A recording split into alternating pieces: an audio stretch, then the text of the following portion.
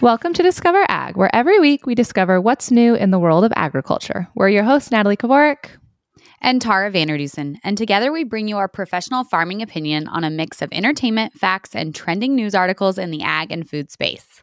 We're ag like you've never seen or heard it before. Welcome to episode 73 of Discover Ag, brought to you again by Case IH. To the men and women of Case IH, farming is a way of life, a life that they live every day on millions of acres across North America.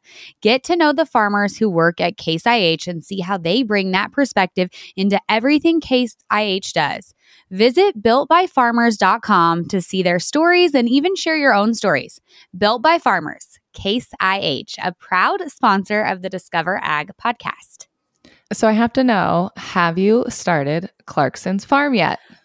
Oh my gosh, I swear you are killing me about this show. You have emailed me. It's like, so I don't know who else does this, but I have like my inbox is like unread emails is like things I have to do. Like even if I've read them, I click unread so that I do them. I have an unread email from you that's like, watch this Amazon Prime show. I've had 2 text messages from you and a saved audio message. I'm like, Natalie. So last night I finally was like, she's going to ask me on the podcast. So I started episode 1. You're welcome. Like I did it. Do you love it or do you love it? I do like it. I'm going to keep watching it. I'm only 1 episode in, so I feel like I can't give like a, full perspective. But I have a few things to say about it. What do you like about it? You're further in than me. I am. So I just finished episode 5. I'm not sure how many episodes are in the first season, and they did get picked up for the second season, which is already out there. So I'm wondering if they're filming third. I think I love it because I think he is bringing...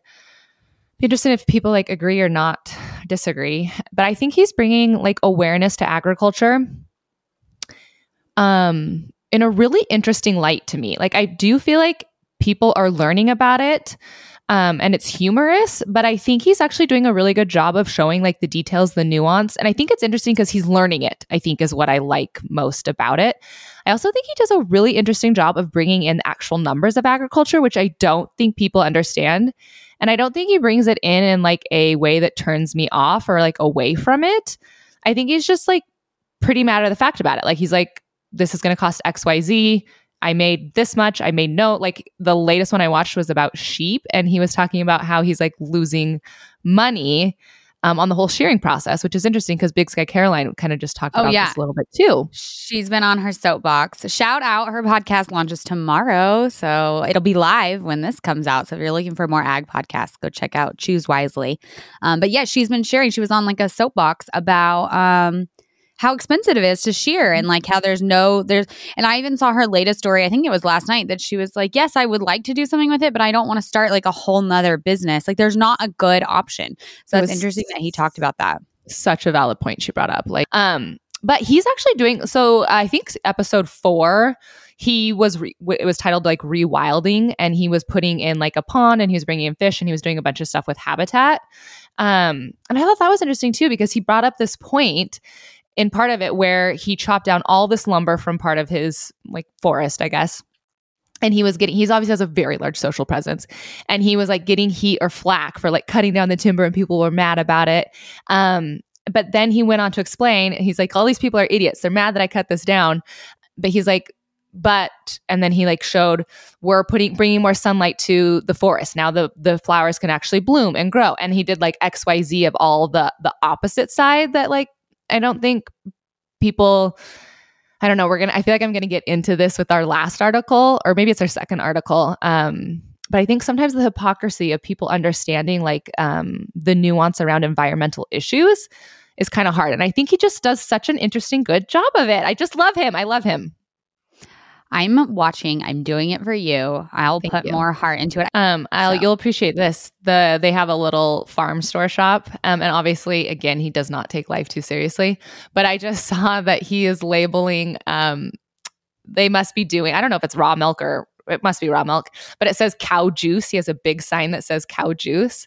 And I was like, maybe that's the approach dairy industry should take. We should start labeling all of milk as cow juice so that we're like distinguished from the rest. Like, if you guys don't want juice, fine, we'll take it and like just run with it.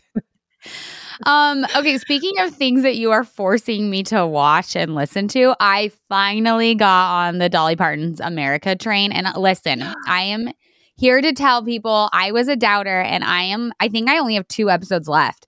I am like almost all the way through it. So I did get on that train. I want to rewind to where you're a doubter. Why are we doubting my unsolicited advice I'm giving you? I just didn't know if I wanted to listen to like 10 hours of Dolly Parton last week. And now here I am. I'm 8 hours in. So, oh, but she's so fascinating. I can't, like, you've got to give me more time, like, between all these things. All right, let's let everyone know what we're covering today, shall we? Yeah, let's do it. Okay. This week's top 3 trending topics in the ag and food space that you guys need to know is 1, fruit and vegetables are being rationed in the UK supermarkets. So I actually DM'd a person in the UK about this, and I'll keep checking my phone and see if I get a response, but otherwise I'll share it to Discover Ag Stories. I'm just curious from like a local's perspective, what's going on in the UK. Was it Jeremy Clarkson? Did you DM Jeremy Clarkson?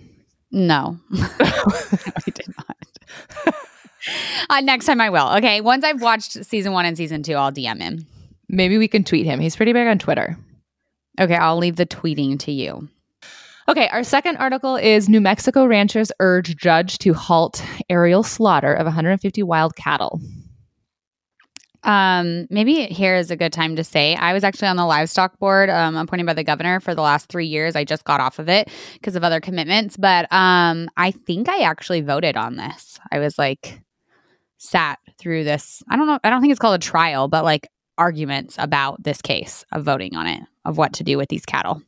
You're going to bring your very legal opinion to this. Inside scoop on it. Love that. It's going to be juicy. And our third one is actually a lot of people have, when I shared on my channel that we were going to be covering this, a lot of people were like, oh, I'm so glad you're picking this up. So I do think it's like kind of made its way through the news. I'm interested to see. I'm actually super curious to hear what you voted because I don't even know. Because I don't know if I have, well, we'll save it for the discussion. Okay, getting to the third article.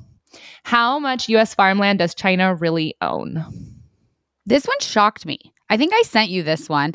It's a Forbes, so I would imagine I sent it to you because it's one of the newsletters I read every morning. But this one really surprised me. I put it in our Discover Ag Stories, though, and it was kind of split. Some people weren't totally surprised to hear, like, the numbers, I guess. I don't know. I feel like we see China in the news so much that I just thought like they owned more, I guess. I don't know. Okay. Before we dive into all of that, we also want to thank a second new sponsor to the show. You guys, so exciting to have people behind what we're doing on this podcast. I know you guys individually support us, but it's also really awesome when brands kind of see the excitement and they want to lend their voice to supporting, this discussion in agriculture too. So we want to thank today's episode, which is being brought to you by Ringers Western. They are one of our favorite Australian Western wear brands.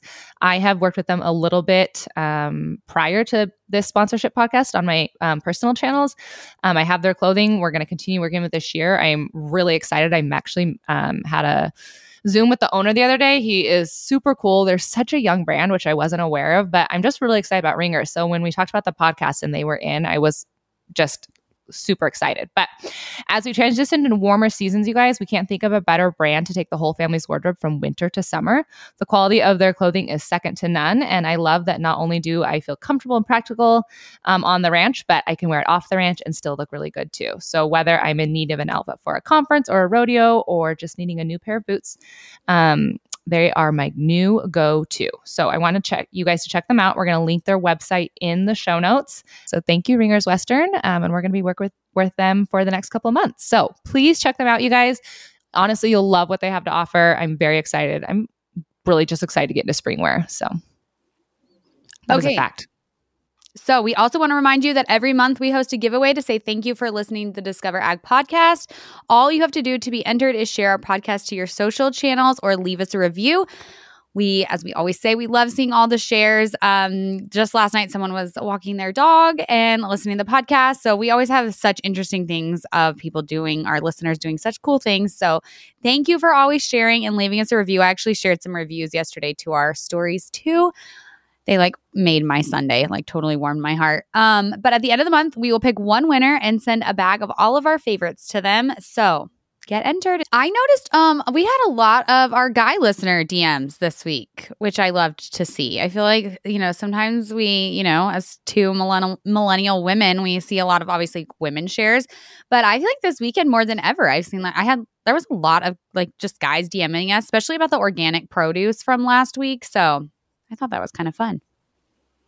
Manpower. All right, diving into the top 3 industry news pieces you guys need to know this week. First up, fruit and vegetables are being rationed in the UK supermarkets as farmers warn food resilience is gone. Tomatoes, cucumbers, and a slew of other vegetables are becoming increasingly difficult to get your hands on in Britain. Several of the country's biggest supermarkets have implemented rationing policies for certain fresh produce, as unfavorable conditions in mainland Europe and North Africa have disrupted supply and left shelves empty at grocery stores across the country. Oh man, where do we want to start? I feel like maybe I want to start with a couple things. I feel like it's a combination of reasons this is happening, and I feel like maybe it's worth noting some of those. Brexit is partially to blame because of trade barriers.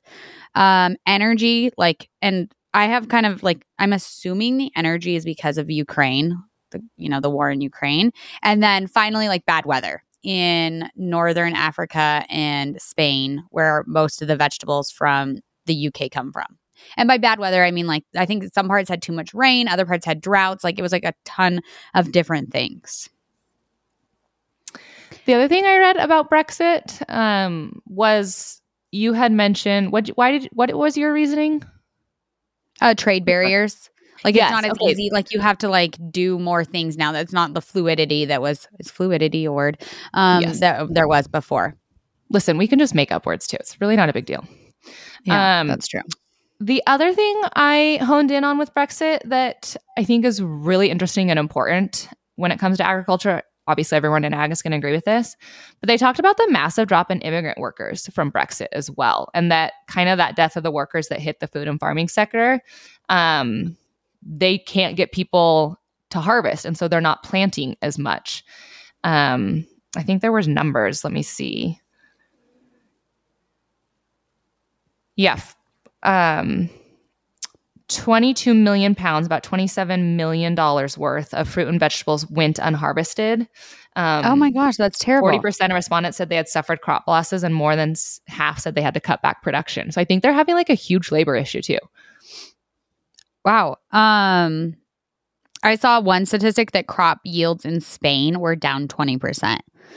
And so if you I don't know, just when I was reading this, I was there's a lot of different things happening. It's not one single issue. It's it's a perfect storm of issues for the fruits and vegetables being imported into the UK. So I don't know if your mind went here, but this is where my mind went, is it makes you wonder what's going to happen with other foods, especially animal protein, with all the countries that are talking about cutting cattle. I don't know, I was just thinking, you can't get fruits and vegetables because you're importing them, but now you're going to cut cattle. And this isn't just the UK. We've seen this in Ireland. We've seen this in New Zealand. We've seen this in, the Netherlands. If you're going to remove cattle and now you're going to be importing that as well, are you just setting yourself up for food insecurity in your country because you're so dependent on other countries to import your food? So my mind kind of went there a little bit. I think obviously what jumps out to me with this episode is obviously being a food, how important it is to be a food secure nation. And so going back to when you and I go on a lot of podcasts, and we always talk about how I feel we're lucky to be in the US, where we do have a very we always say, safe, affordable, abundant food system. We're a secure food nation. And even when we had Zippy Duval on the podcast, when we interviewed him, he talked a lot about how important it is to invest in the US farmers and ranchers because of this reason, because we want to remain a food secure nation. We don't want to have to be relying on other people. But Luke and I have talked about this, like going back to your question of like what the future holds. Luke and I have had a lot of discussions about like, are we moving? Will we see a shift? And like, and obviously not, I'm not talking like a 1-year timeline. I'm talking like 10, 20, 30-year timeline of nations trying to be more, I guess, like for lack of better words, like self-sufficient. Like, are we going to see importation, exportation like changes majorly where people are focused on being more food secure for themselves instead of like, I guess, like maybe a global perspective? That I do not know, but I think it's a very big part of the ag future that's very unknown. You teed me up perfect for the other point I wanted to make. Bringing this to the United States. Thanks. Last week we talked about organic vegetables being imported from Mexico, and obviously that's climate, like where they're like how close they are to us. But actually, we had a bunch of DMs about how it's hard to grow organic produce in the United States and compete with like Mexico imports because of their low labor costs and like a few of other issues like child labor. But I thought going to like how quickly this can happen, we've had a 200% increase of imports of fruits and vegetables since 2000. So in about 20 years, a 200% increase of how much we import. So like, yeah, it's not going to happen in a year, but like 20 years also is not that long to see that big of a change. And 77% of our U.S. imports of fruits and vegetables come from Mexico. So you and I Googled it. I literally typed in, is the U.S. a food secure nation? How did that go for you? I actually found a lot of good articles. But yeah, so I came across the same thing that 15%, the U.S. imports about 15% of its overall food supply. Today, more than 200 countries or territories and roughly 125,000 food facilities plus farms supply approximately 32% of fresh vegetables, 55% of fresh fruit, and 94% of the seafood that Americans consume annually. That's kind of hard to put in perspective of like, okay, is that like large or small? Like compared, again, like going to other countries, are we doing a really good job? Like where those numbers are small, or are we doing a bad job where we're like, we should be more of an independent nation? I came across, there is this website, I'm pretty sure it was FDA, and it had the Global Food Security Index, and that was ranked, in order to create that index number, they ranked affordability, availability, safety, quality, and sustainability, and we were ranked 13th out of 113 countries. Okay, so not terrible, but like room for improvement. No. The other thing this made me think about is, and I don't think we've talked about this on the podcast yet, but going back again to our docuseries we filmed and how we learned about the 100-mile radius, I do think we owe like a huge shout out to California because they are producing 60% of the fruits and nuts and 30% of the vegetables we eat here in the US. So without California ag, we would be having to import way more, I feel like, of, and obviously there's other like states that contribute to this, but like California is doing a lot for like our fruits and vegetables and nuts, you guys. Well, and I was going to say, I think that we obviously, I mean, I would hope we don't have to import that much based on our geography of this United States. Like we're a huge country with tons of land, tons of different climates. We can grow fruits and vegetables in California and nuts, and we can grow, cranberries in Wisconsin. We have a lot of opportunity to grow a variety of foods in our country. Whereas one of the things in here was like one of the number one problems for England is their climate. They have to import fruits and vegetables. They don't have enough long enough growing season. So I feel like we have like obviously a leg up on that situation just because of our sheer size and like the diversity of our landscape. So the other thing this brought up for me, which I'm interested to get your take on, because I know we have not talked about this on the podcast, and I do feel like this is, I don't want to say like a hot topic in ag, but I think it is like a driving controversial, I guess, maybe take in ag. And it was even on Clarkson's farm. Okay, again, shout out to why I like Clarkson Farms. But he was talking about, because I didn't realize they filmed so long ago. He episode 5 was about COVID. And so he was filming. Yeah, I saw that in the previews. Yeah. Yeah. And he was talking about how at one point the British farmers or the government was like it's stupid. Like the British farms don't feed people. Like it's old fashioned. Like this isn't a real thing. And he's like, and now 3 weeks later, we're like, okay, farmers are very important people. Like we need you, keep working, And so it's like this whole like farmers feed the world. And I've heard podcasts talk about it. I've seen it on like Twitter, social media handles about how I think there are people that like love that narrative, like farmers feed the nation, farmers feed the world. And then I think there are people that are like, that is a very dangerous statement. It's a very bad mentality to get into, like the like corporate, larger, like produce more, bigger, better, like we have to feed people kind of narrative. And I'm interested on your opinion on this because I feel like this article kind of shows, I don't know. I don't think it's a bad narrative. I do think there's a fine line. I think there's a fine line of being like, we feed the world. There is a need for imports and exports. We talk about that all the time. It's not as simple as just, we have a global market. It's not as simple as just like, we can produce everything in the United States, period. We don't need anything. That like, there is global trade and that's an important part of our like economy. But I do think there's a fine line. I had it described to me actually kind of interesting 2 weeks ago when I was at the DMI board meeting that like exports too are not about like going into a region and taking over their own. It's about like growing a market. So for example, dairy is hitting like Southeast Asia pretty hard, trying to grow their market. And part of it is actually like working with local dairies to grow like their supply, their interest in cheeses. And then we can be like, but like America can provide American cheeses, but like, let's grow the entire cheese market, like your local cheeses as well as American cheese, And so it's like a give and take, I feel like. And so I can see, I think the mentality of like, we can feed the world to some people is like, oh, let's just go in and like America just provide all the food for everybody or whatever country. And I don't think that's what it means. I think it's like about, okay, the UK right now is struggling with this. Like, how can other parts of the world like get food to them that's needed? Like, I think it's like back and forth. Imports. Yeah, I like the way that was described to you. Also, on personal note, if there's anything the world needs more of, it's cheese. So for sure, I think everyone would be happier if we grow those marketplaces elsewhere. Yeah. So I don't know. That's kind of my perspective on it. Did you have anything else to add? Because I had one other thing I wanted to add. Go ahead. Just to say what they are rationing is tomatoes, cucumbers, bell peppers, lettuce, raspberries is the main things. But they are worried about panic buying. One woman got barred from the grocery store because she bought 100 cucumbers. She would leave and then come back and leave. And it's like, nobody needs 100 cucumbers. Like, and it just like gave me like COVID flashbacks of like people buying toilet paper. Like my sister was like, I can look through my neighbor's garage. They have like 45 boxes of toilet paper. Like it was like just panic buying for sure. And so I think that's the place that the UK is currently in, which only creates more of a problem. When I was envisioning the lady hoarding 100 cucumbers and trying to check out and then get upset being told she couldn't, I was like, that's the reality TV I want to watch. I want to watch people doing ridiculous things like that. Like 100 cucumbers. Put it on Amazon Prime and I'm going to watch it right after Clarkson's Farms. All right, next article. I'm ready for this one.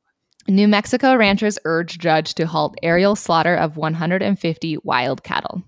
A specialized team of wildlife managers has killed 19 wild cows in the Gia Wilderness in southwestern New Mexico as part of a contested project to rid the area of unauthorized animals.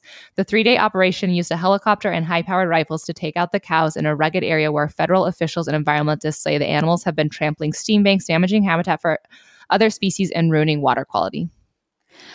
Oops, I made a mistake. I was supposed to call you this morning and tell you that is not how it's pronounced. It's the Gila Wilderness. Oh, damn it. It was so close. I'm sorry. I meant to. I was like, oh my gosh, my dad is like panic calling me right now while we're recording.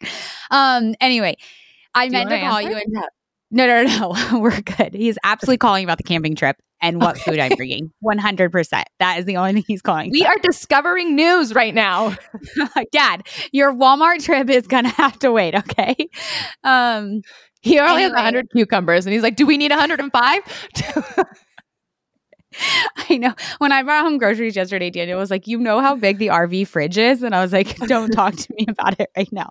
Anyway, I meant to call you. It's Gila Wilderness. So I think the first thing I want to say is, and this is going to probably come to no surprise to people, when I was on the livestock board and I listened to this, I went in being like, why are we going to shoot cattle? Like, why can't ranchers like help round them up and like sell them and blah, blah, blah. And we listened to testimony from ranchers. And I don't know if it was this specific case. I kind of think it was, but it would have been a similar case regardless. It wasn't that simple. It just was not that simple. And it was super expensive. So like there was a rancher who came in and they were willing to round them up. But when they sat down and like crunched out the numbers of what it was going to cost and all these different things, like the US government couldn't just like pay a rancher to go do that. Like, because then you'd have to be like, okay, well, which rancher gets to get paid to go do this? And like and I know like, oh my gosh, can't we figure that out? But it really was not that simple. There's like laws against, like the government just like paying people to do things. And like, it was really, really complicated. And so actually by the end of the thing, like I agreed that we like needed to put down these cattle. They were tearing through fences. They were like ruining other people's land. And like there just wasn't a straightforward, easy answer of how to solve this, just based on like the topography of the land, where the cattle were located, that they were feral cattle, that they were carrying diseases, et cetera, et cetera, et cetera. I did love how feral was used all the time. It wasn't just cattle, it was feral cattle, which I think that they needed to distinguish between like, this is not a normal like herd animal, I guess, or normal livestock. It was just funny that like feral was the word of choice. So I saw the stupidest reel on, sometimes I like to go on vegan pages. Oh, I saw it too. Yay. I was about to talk about this. To you. Go ahead. I think I saw it already. Somebody else sent it to me too. Maybe. Okay. And how she was talking about how it was like the dumbest thing and how she thought cows were supposed to be good for the environment. And then she went into like a whole thing about that's because regenerative ag is fake. And I actually kind of want to debunk this. I just haven't got up the energy to do it. But I think first and foremost, it is important to point out, like, they do have to be taken care of. I think from a rancher's perspective, the first thing that comes into mind is like I guess maybe not the first thing that comes into mind, but a lot of people talked about like how they were like ruining, fences or land or whatever it is. I also think it's important to talk about like possibility of like breeding or ruining like other, like if you had a herd that was neighboring that area, you would not want those genetics breeded in. And so I think there's a lot of things beyond just like, because I kept thinking it was so funny when there was a lot of quotes I pulled out here where I was like, that's the dumbest quote I've heard someone say, mostly by environmental people. I'm sorry. But they were talking about how they kept being like, now we have clean water. And I was like, oh, what? Like the feral cows are the only ones that shit in the river? Like no other animals do. Like the statements didn't make sense. But all of it focused on, obviously, because it's environmental groups that were pushing for this, a lot of it focused on like what these animals were doing to the land. But I think there's a lot of other things to consider that like again, quotation, feral cow or bull, I don't know, whatever it is, a lot of damage could be done in a lot of different ways to neighboring land, to neighboring animals, to, I don't know, they do have to be taken care of. Like first and foremost, we can't just let them go. So you're right. Then it comes down to like, okay, what's the best way to do it? And you're right. I think until you sit in on those conversations and understand when you're like, oh, we'll just go round them up. Then you work through like, X, Y, and Z, why that doesn't work. Like a lot of it comes down to safety too. Like even the people that were like willing to be like, okay, we'll go do it. Like, there probably comes like I have herded cattle before and even docile like our animals. Like it's not like you're just gonna like get on your horse and then put him into a corral and like it's taken care of. Like there's a lot of safety concerns from like human aspect. There's a lot of safety concerns from like the horses that are involved if they're doing it that way. Like I don't know if you could even round up by like a helicopter and stuff. So I do think it's like a lot more complicated than people want to make it out to be. And like it's called the Gila Wilderness for a reason. Like it's not just like rolling hills that these cattle are in. Like they're all like I don't know. It's more difficult to get them. And they are wrecking fences. One of the things in this though that we also talked about is cattle are not the only thing wrecking fences. It's recreational users that are like out hiking and they'll cut fences or like put down a fence and not put it back up. And so like going back to your point of like cattle getting where they're not supposed to, getting into other breeds.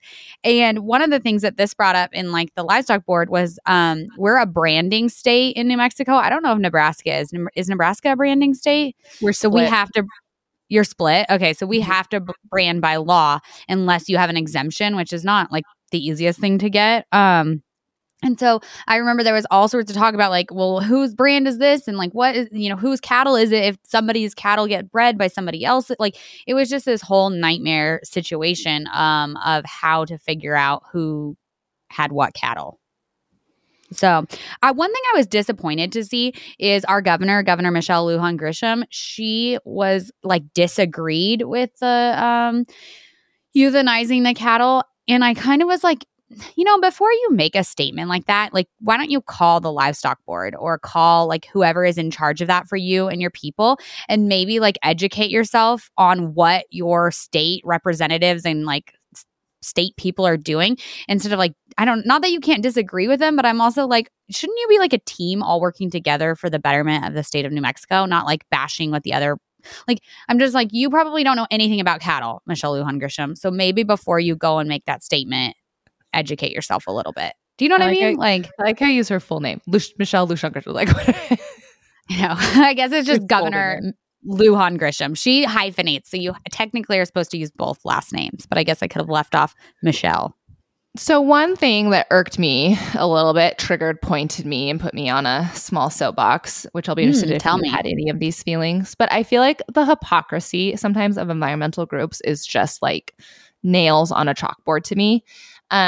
The founder of the Center for Biological Diversity and other environmentalists have applauded the Forest Service decisions to do this. They talk about why, like, we want immediate results: clean water, healthy river, restored wildlife habitat. And literally after that, in this article, they wrote, while environmentalists have called for officials to avoid killing wildlife in other areas, this contends the situation in New Mexico is unique and will only worsen if the feral cattle aren't removed. Which, again, I go back to like understanding that this needs to be taken care of.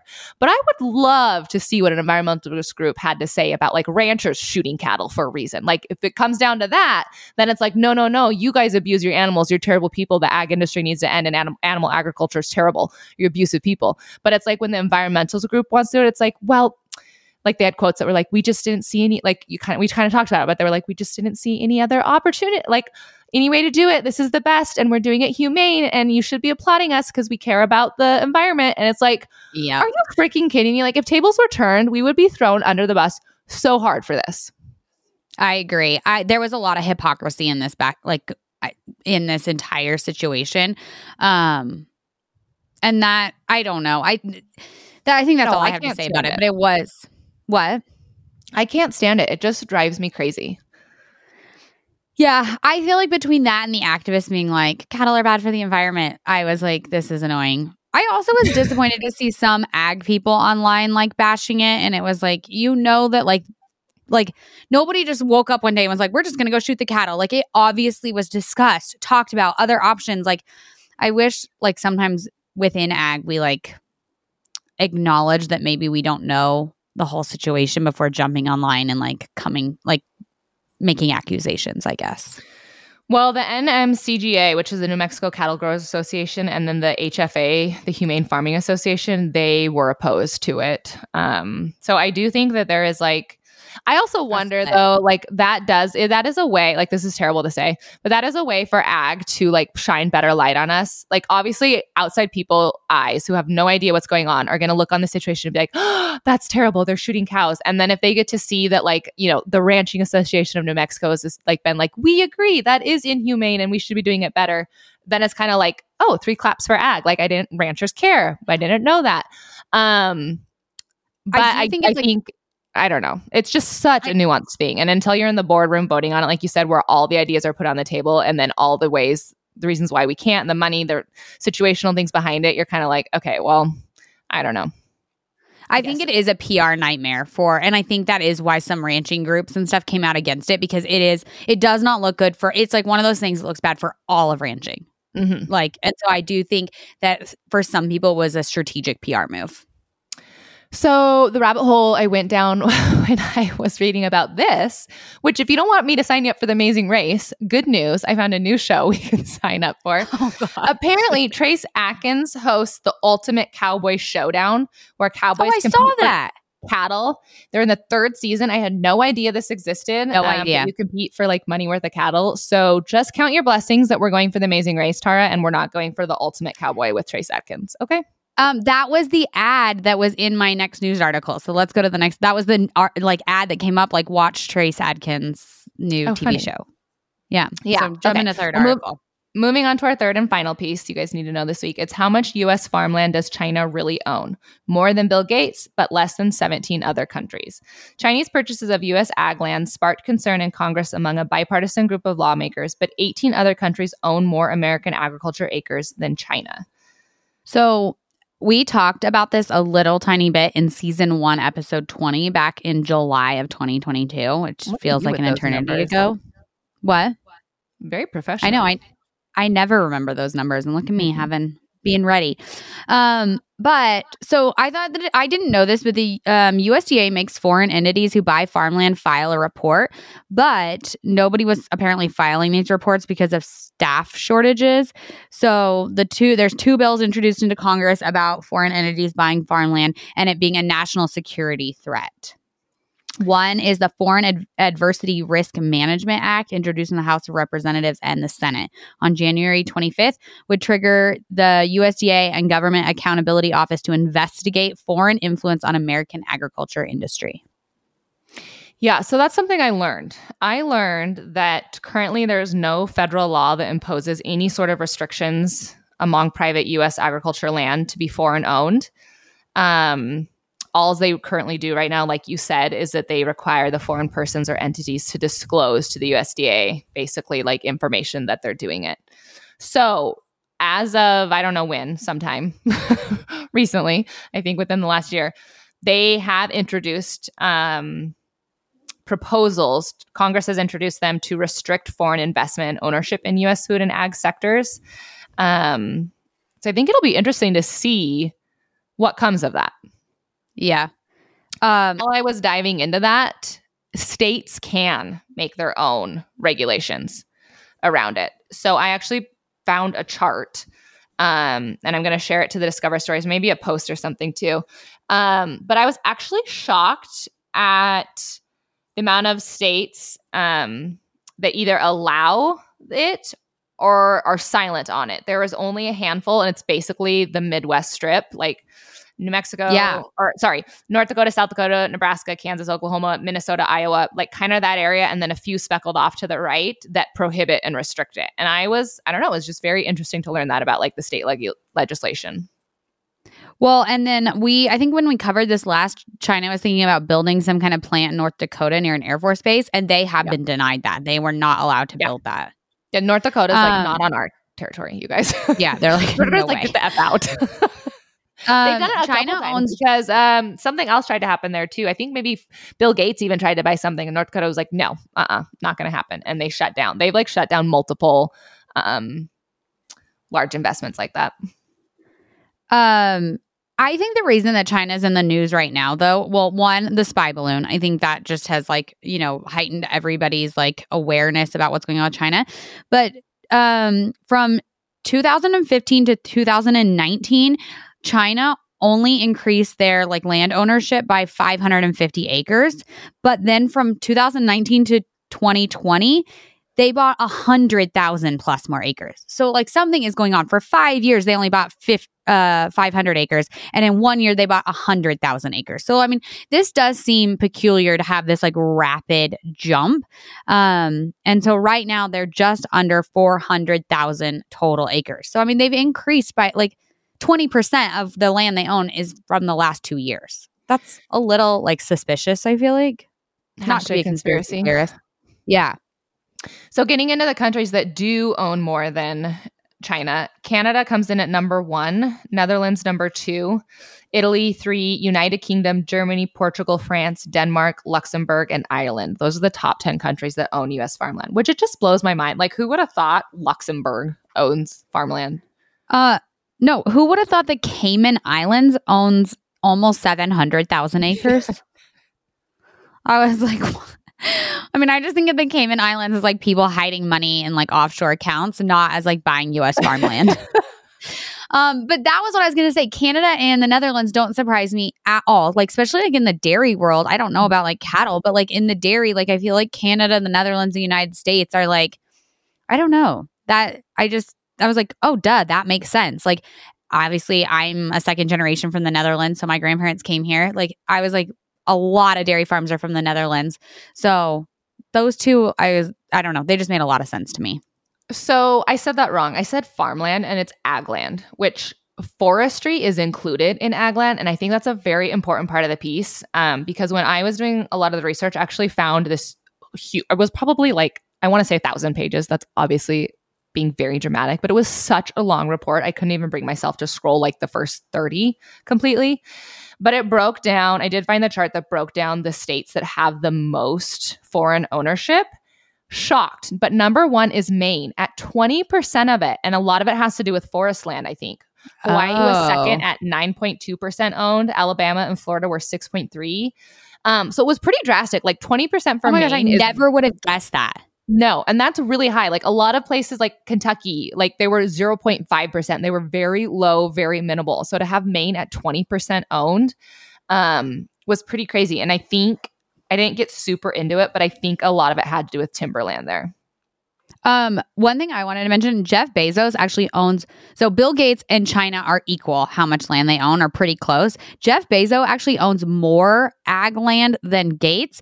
And the reason is because for his space launch, it has nothing to do with agriculture. It's because he needs space to like launch his rocket into space.